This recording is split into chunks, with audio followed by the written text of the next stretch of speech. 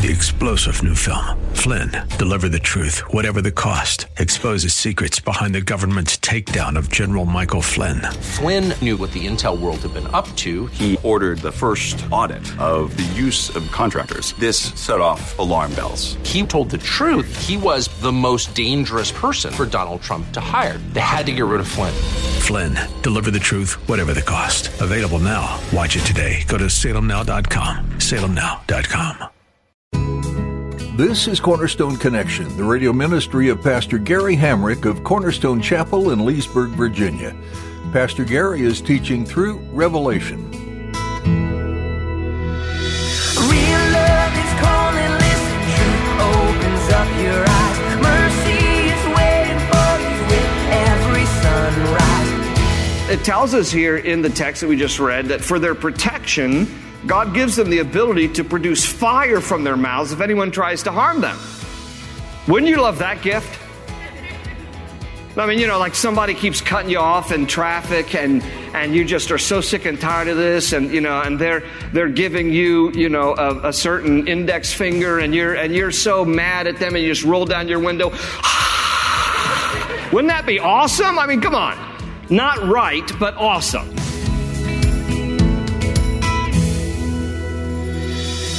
Pastor Gary makes light of the power that's given to the two witnesses here in this passage of Revelation we are looking at today. But it brings up an interesting point.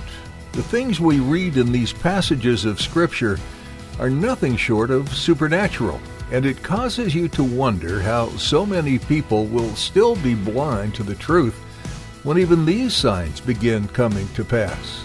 It's like when Jesus said we can predict weather by looking at the sky, but can't interpret the signs of the times. At the close of Pastor Gary's message today, I'll be sharing with you how you can get a copy of today's broadcast of Cornerstone Connection. Subscribe to the podcast or get in touch with us. But for now, let's join Pastor Gary in the book of Revelation chapter 10 with today's edition of Cornerstone Connection. This angel has been given complete authority by God over land and sea. For this moment, this angel has been given complete authority over land and sea. And it says in verse 3, and he cried with a loud voice, as when a lion roars.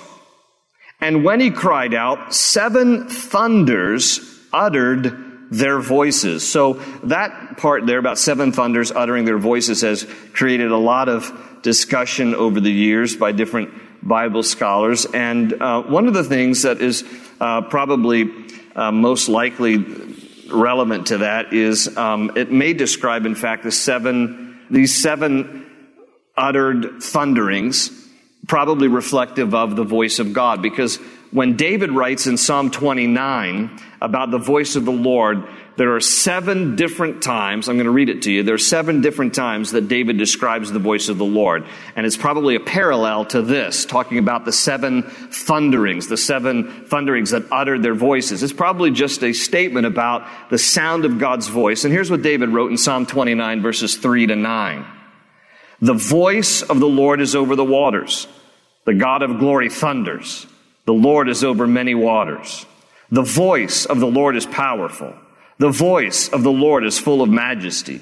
The voice of the Lord breaks the cedars. Yes, the Lord splinters the cedars of Lebanon. He makes them also skip like a calf, Lebanon and Syrian like a young wild ox. The voice of the Lord divides the flames of fire. The voice of the Lord shakes the wilderness. The Lord shakes the wilderness of Kadesh. The voice of the Lord makes the deer give birth and strips the forests bare, and in his temple everyone says glory. And so David writes there in Psalm 29 about the thunderous sound of the voice of God. He repeats that word voice 7 times to kind of describe, the magnitude of God's voice. And so these 7 thunders are probably aspects of God's divine wrath, which he's going to order here John to not write. John hears the thunderous voice of God's divine wrath here, but then God says to him in verse 4, "Now when the seven thunders uttered their voices, I was about to write, but I heard a voice from heaven saying to me, 'Seal up the things which the seven thunders uttered, and do not write them.'" And so whatever this thunderous wrath of God is, for the time being, he says to John, "I don't want you to write about this." Now this may end up being the seven bowls. But for the time being, John hears the preview, but he's told, now don't write any of this stuff down. And he says in verse 5 that the angel whom I saw standing on the sea and on the land raised up his hand to heaven and swore by him. So now the angel is going to take an oath by God, who lives forever and ever, who created heaven and the things that are in it, the earth and the things that are in it, and the sea and the things that are in it, that there should be delay no longer. In other words, there's going to be a point in all of this where there's no turning back. And God is saying here at this point, delay no longer, no turning back. But, verse 7, in the days of the sounding of the seventh angel, when he is about to sound, the mystery of God would be finished. In other words, the unfolding of God's plan for the ages is about to be displayed here. That the mystery of God would be finished, and as he declared to his servants, the prophets. You know, the prophets of the Old Testament, and even the prophetic things of the New Testament, either have or will have its fulfillment in its time. God is saying, listen, the unfolding of his plan for the ages is about ready to be fulfilled here. And then there's a very interesting part here at the end of chapter 10, where he says in verse 8, "And then the voice which I heard from heaven spoke to me again and said, 'Go take the little book which is open in the hand of the angel who stands on the sea and on the earth.'" So this is, you read different commentaries and they say this is John's commissioning. I mean, all the way in chapter 10, but he gets finally commissioned here. But this whole idea about eating the scroll, and aren't you glad it's a little book? I mean, if it were a big book, he'd be chowing down for how long to finally consume the thing.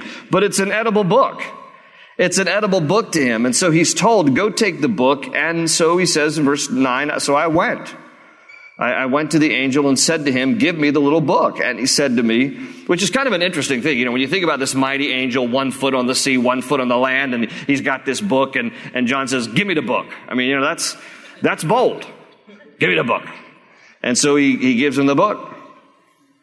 And he said, the angel said to me, "Take and eat it, and it will make your stomach bitter, but it will also be as sweet as honey in your mouth." In other words, we use the expression, this is bittersweet. And what's bittersweet about this event here? Well, these judgments are bittersweet because the things that happen upon the earth are so terrible. There's a bitter part to this. But the sweet part of it all is that God is still in the business of redeeming people. And people will still be able to get saved, and God still has an ultimate plan, and there's a new heaven and a new earth and eternity with the Lord. And so there's hope on the horizon, but you have to also take the bitter with the sweet. And these are bitter times that are coming upon the earth. And so God instructs John through this angel, take the scroll and eat it. Now, this is, you know, this delegated word of God in the scroll here, and it is symbolic of, I want you to ingest and feed on my word. And this is actually very similar. I don't know if you remember in your Bibles, the prophet Ezekiel was instructed by God to do the same thing. And in Ezekiel chapter 3, verses 1 to 4, it says, "Moreover, he," that is the Lord, "said to me, 'Son of man, eat what you find, eat this scroll, and go speak to the house of Israel.' So I opened my mouth, and he caused me to eat that scroll." Now, you know, in Ezekiel's day, it wasn't necessarily edible. He made it edible, but it wasn't necessarily as edible as what we see here in Revelation chapter 10. But nevertheless, Ezekiel took the scroll, the parchment, and he started to eat it. At Ezekiel 3, verse 3, "And the Lord said to me, 'Son of man, feed your belly and fill your stomach with this scroll that I give you.' So I ate, and it was in my mouth like honey in sweetness. And then he said to me, 'Son of man, go to the house of Israel and speak with my words to them.'" So the instruction of the prophet Ezekiel was, I want you to feed on my word because now I want you to be a dispenser of it. So I want you to get it into your belly because I want it to be symbolic of it getting into your soul as you go and you preach my word to the house of Israel, that you would feed on my word and it would be your sustenance, and then you would deliver it to the people. And so Ezekiel did it, and he said it was sweet, actually, to my lips. In the same way that John was like, it's sweet on my lips, but it's bitter in my stomach. And in Psalm 119, 103, we hear something similar. In Psalm 119, 103, it says, how sweet are your words to my taste, sweeter than honey to my mouth. The Word of God is a wonderful, sweet, nourishing thing for our souls. But there is this bitter part of it. You know, there is a part of it where the reality of God's judgment and how He is just and righteous and holy, there comes a day of reckoning. And that day of reckoning is a bitter time for people who don't know the Lord. But when we do know the Lord, we feed on His Word, and it's so sweet to our souls. And it tastes like honey going down in a figurative sense. But this is literal here, what he's instructing John to do here. And so he said, my stomach was bitter, but it was sweet as honey in my mouth. And verse 10 says, then I took the little book out of the angel's hand and ate it, and it was as sweet as honey in my mouth. But when I had eaten it, my stomach became bitter. And he said to me, you must prophesy again about many peoples, nations, tongues, and kings. In other words, God is not done here. And you're ingesting this scroll because in the same way that Ezekiel was commissioned, now take God's word, get it into your belly, symbolic of getting it into your heart, and you have to go deliver it to the people of Israel. He's saying to John, you have to go deliver it to the people that they might hear. And not just any particular people, all peoples, many peoples, nations, tongues, and kings. Chapter 11. And then I was given a reed like a measuring rod. And the angel stood, saying, rise and measure the temple of God, the altar, and those who worship there. But leave out the court, which is outside the temple, and do not measure it, for it has been given to the Gentiles, and they will tread the holy city underfoot for 42 months. And I will give power to my 2 witnesses, and they will prophesy 1,260 days, clothed in sackcloth. These are the 2 olive trees and the 2 lampstands standing before the God of the earth. And if anyone wants to harm them, fire proceeds from their mouth and devours their enemies. And if anyone wants to harm them, he must be killed in this manner. These have power to shut heaven so that no rain falls in the days of their prophecy. And they have power over waters to turn them into blood and to strike the earth with all plagues as often as they desire. And when they finish their testimony, the beast that ascends out of the bottomless pit will make war against them, overcome them, and kill them. And their dead bodies will lie in the street of the great city, which spiritually is called Sodom and Egypt, where also our Lord was crucified. Then those from the peoples, tribes, tongues, and nations will see their dead bodies 3.5 days, and not allow their dead bodies to be put into graves. And those who dwell on the earth will rejoice over them, make merry, and send gifts to one another, because these 2 prophets tormented those who dwell on the earth. Now after the 3.5 days, the breath of life from God entered them, and they stood on their feet, and great fear fell on those who saw them. And they heard a loud voice from heaven saying to them, come up here. And they ascended to heaven in a cloud, and their enemies saw them. In the same hour, there was a great earthquake, and 1/10 of the city fell. In the earthquake, 7,000 people were killed, and the rest were afraid and gave glory to the God of heaven. The second woe is past. Behold, the third woe is coming quickly. So let's pause there and back up, because the rest of what I didn't read from chapter 11 has to deal with the 7th trumpet. But we'll not have time to get into that, because I just want to take the remaining, 10 minutes to take a look at this part I just read here from chapter 11, which in your Bibles might be subtitled as mine is, the 2 witnesses. So first I want to mention here from verse 1 that John is instructed to go measure the area around the temple of God. Now remember, when John is writing this in the late 1st century, in the 90s AD, the temple has been destroyed for probably at least 20 years by this point. The temple of Jerusalem was destroyed in 70 AD by the Romans under Titus Vespasian when they conquered the city. So the fact that John sees a temple here that hasn't been standing probably for 20 years tells us what other parts of the Bible tells us, which is that there will be the rebuilding of the temple in Jerusalem. And what we find is that in Daniel chapter 9, verse 27, that the Antichrist is behind the rebuilding of the temple in Jerusalem.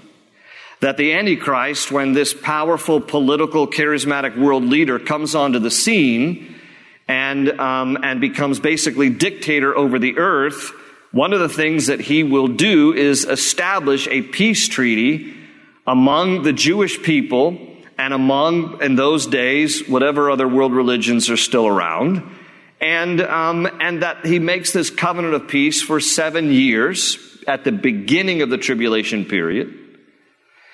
But then the Bible tells us in Daniel 9:27 that in the middle of the 7-year peace agreement, 3.5 years into it, he breaks the peace covenant, proclaims himself to be God, and in 2 Thessalonians chapter 2, verse 4, it tells us that he sets himself up in the temple, or at least an image or a statue of him, and proclaims himself to be God.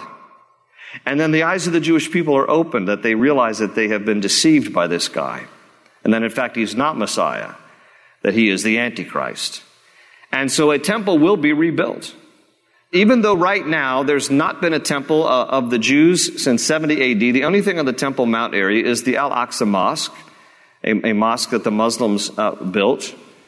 There has not been a temple there since 70 AD, but the Bible says that there will be a temple that will be rebuilt on the Temple Mount. I don't know that we will be here for the time of the laying of that cornerstone, but I can tell you that every year on the 9th of August, a zealous group of Jews march to the Temple Mount to try to lay the cornerstone. They do it symbolically because they know that the Muslims will turn them away. Because after the 1967 war, then Minister of Defense Moshe Dayan made an agreement with the Muslims that they could maintain administrative rights of the Temple Mount. It was a decision that the Israelis would later regret, and for that reason, there is not a statue or a portrait to Moshe Dayan anywhere in Israel today. He gave away the administrative right of the Temple Mount, even though the Israelis had successfully captured the Temple Mount in the 1967 war. He gave up administrative rights and said, okay, well, we will have the control of the territory insofar as the borders, but we will allow you, he says to the Muslims, to control what happens on the Temple Mount area, seeing as how it is also viewed by Muslims today as a sacred site for them as well. And so the Muslims have administrative rights. When we go to Israel and we take tours of Israel, when we get to the part in Jerusalem where we're going to go up on the Temple Mount, I always say to the group, we never know if we're going to be allowed in today or not. Because the Muslims can just decide we don't want tourists up here today, and then you don't get to go. And so they maintain the administrative rights, and therefore, maintaining the administrative rights, they're not going to allow a Jewish temple to be built up there. But there will come a day when an Antichrist, who will be very persuasive and will issue this peace accord, will somehow persuade this to happen. And so it will happen. And John sees this temple of God standing and this altar there and those who worship there. And then he speaks about how the Gentiles will trample it for 42 months. Now, I want you to notice in your Bibles that it says in verse 2, 42 months, and it mentions in verse 3, 1,260 days. Now, 42 months is 3.5 years. And 1,260 days is also 3.5 years if you use the Babylonian calendar like Daniel chapter 9, which is this is kind of like a parallel to what's happening in Daniel chapter 9 with the Antichrist. The Babylonian calendar only had 360 days on their calendar year, not 365 like we have. So 1,260 days divided by 360 days on the Babylonian calendar is exactly 3.5 years. Now, why does verse 2 say 42 months and verse 3 says 1,260 days? Because it's distinguishing the first half of the tribulation period from the latter half of the tribulation period. The first half of the tribulation period is the 1,260 days. The last half is 42 months. Now, so it's given to us a little bit backwards, but he's giving us a reference point. And here's what he's saying. He's saying that in the latter half of the tribulation period, the 42 months, the 3.5 years of the last half of the tribulation period, Gentiles are going to run across the temple area, the city of Jerusalem. Why? Because you see, in the middle of the tribulation, at the 3.5 year point, is when the Antichrist reveals himself, and now the Gentiles, in other words, the heathens, those who are, non-believers, they're going to take over the city of Jerusalem, and so they are going to be trampling the city for 42 months. The last 3.5 years of the tribulation period are going to be the worst. Leading up to, the first 3.5 years of the tribulation, the 1,260 days, John sees here 2 witnesses who are sent by God, given power by God to prophesy 1,260 days, and they're clothed in sackcloth. Now, I've only got like a couple of minutes, so I'm going to get as far as I can and be true to the time. But the question becomes now, who are the 2 witnesses of Revelation? And the first thing to note is their location. We're talking about Jerusalem because it says where the temple is located. And it also tells us later in verse 8, this is the place where their Lord was crucified. So that settles it. We know this is Jerusalem. That these 2 witnesses appear. These are 2 people that God has assigned a particular mission. And they have been commissioned to do this, to preach a message of repentance. Because the language there in verse 3, when it says that they are prophesying, and it mentions that they're clothed in sackcloth, well, those are all biblical descriptions of people who were sent to preach a message of repentance. So these 2 individuals are raised up by God with the purpose of proclaiming the gospel and calling people to repentance. So these are prophets who appear in the scene clothed in sackcloth, preaching a message of repentance.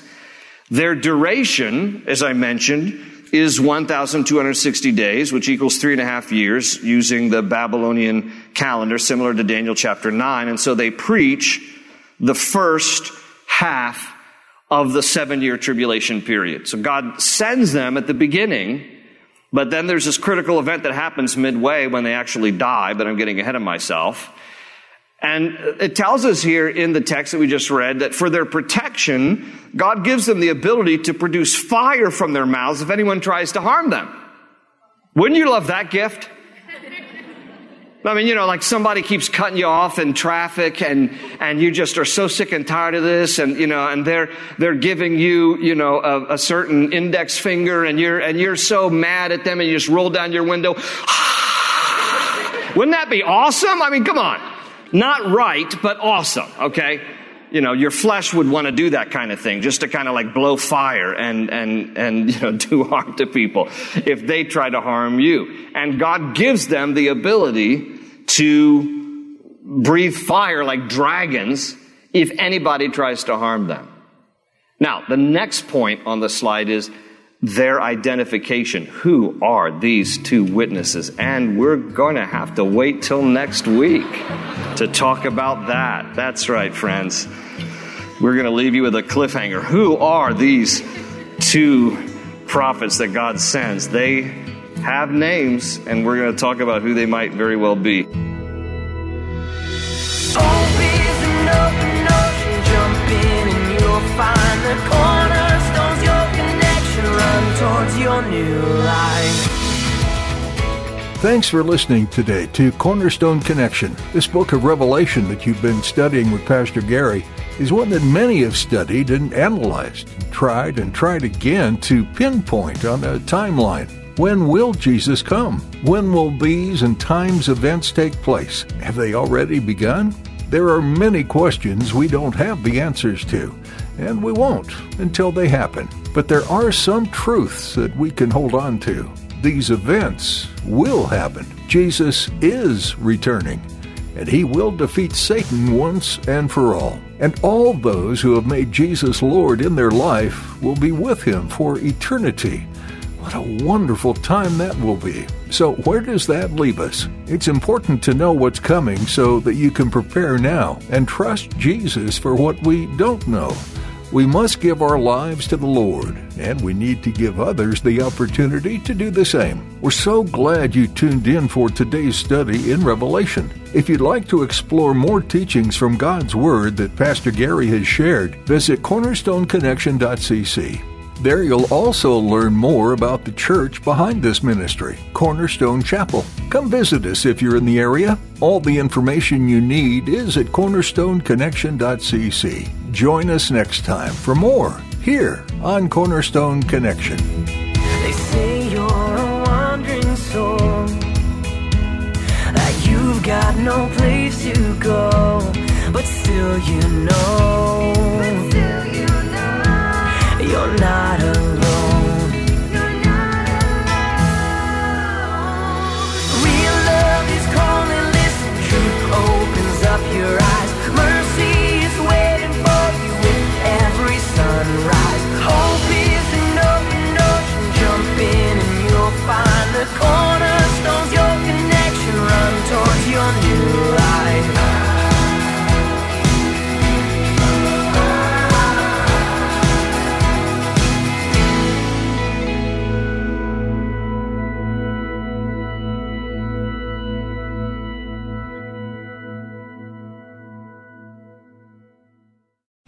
Three-star General Michael J. Flynn, head of the Pentagon Intelligence Agency, knew all the government's dirty secrets. He was one of the most respected generals in the military. Flynn knew what the intel world had been up to. He understood its funding. He ordered the first audit of the use of contractors. This set off alarm bells.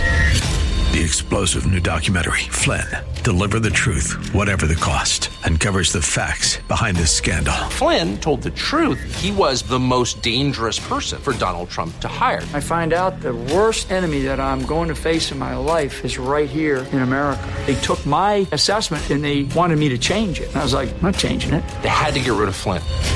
With in-depth interviews, archival footage, and never-before-seen personal records of the man behind the headlines. I just felt like I was drowning. Flynn, Deliver the Truth, Whatever the Cost. Available now. Watch it today. Go to salemnow.com. salemnow.com.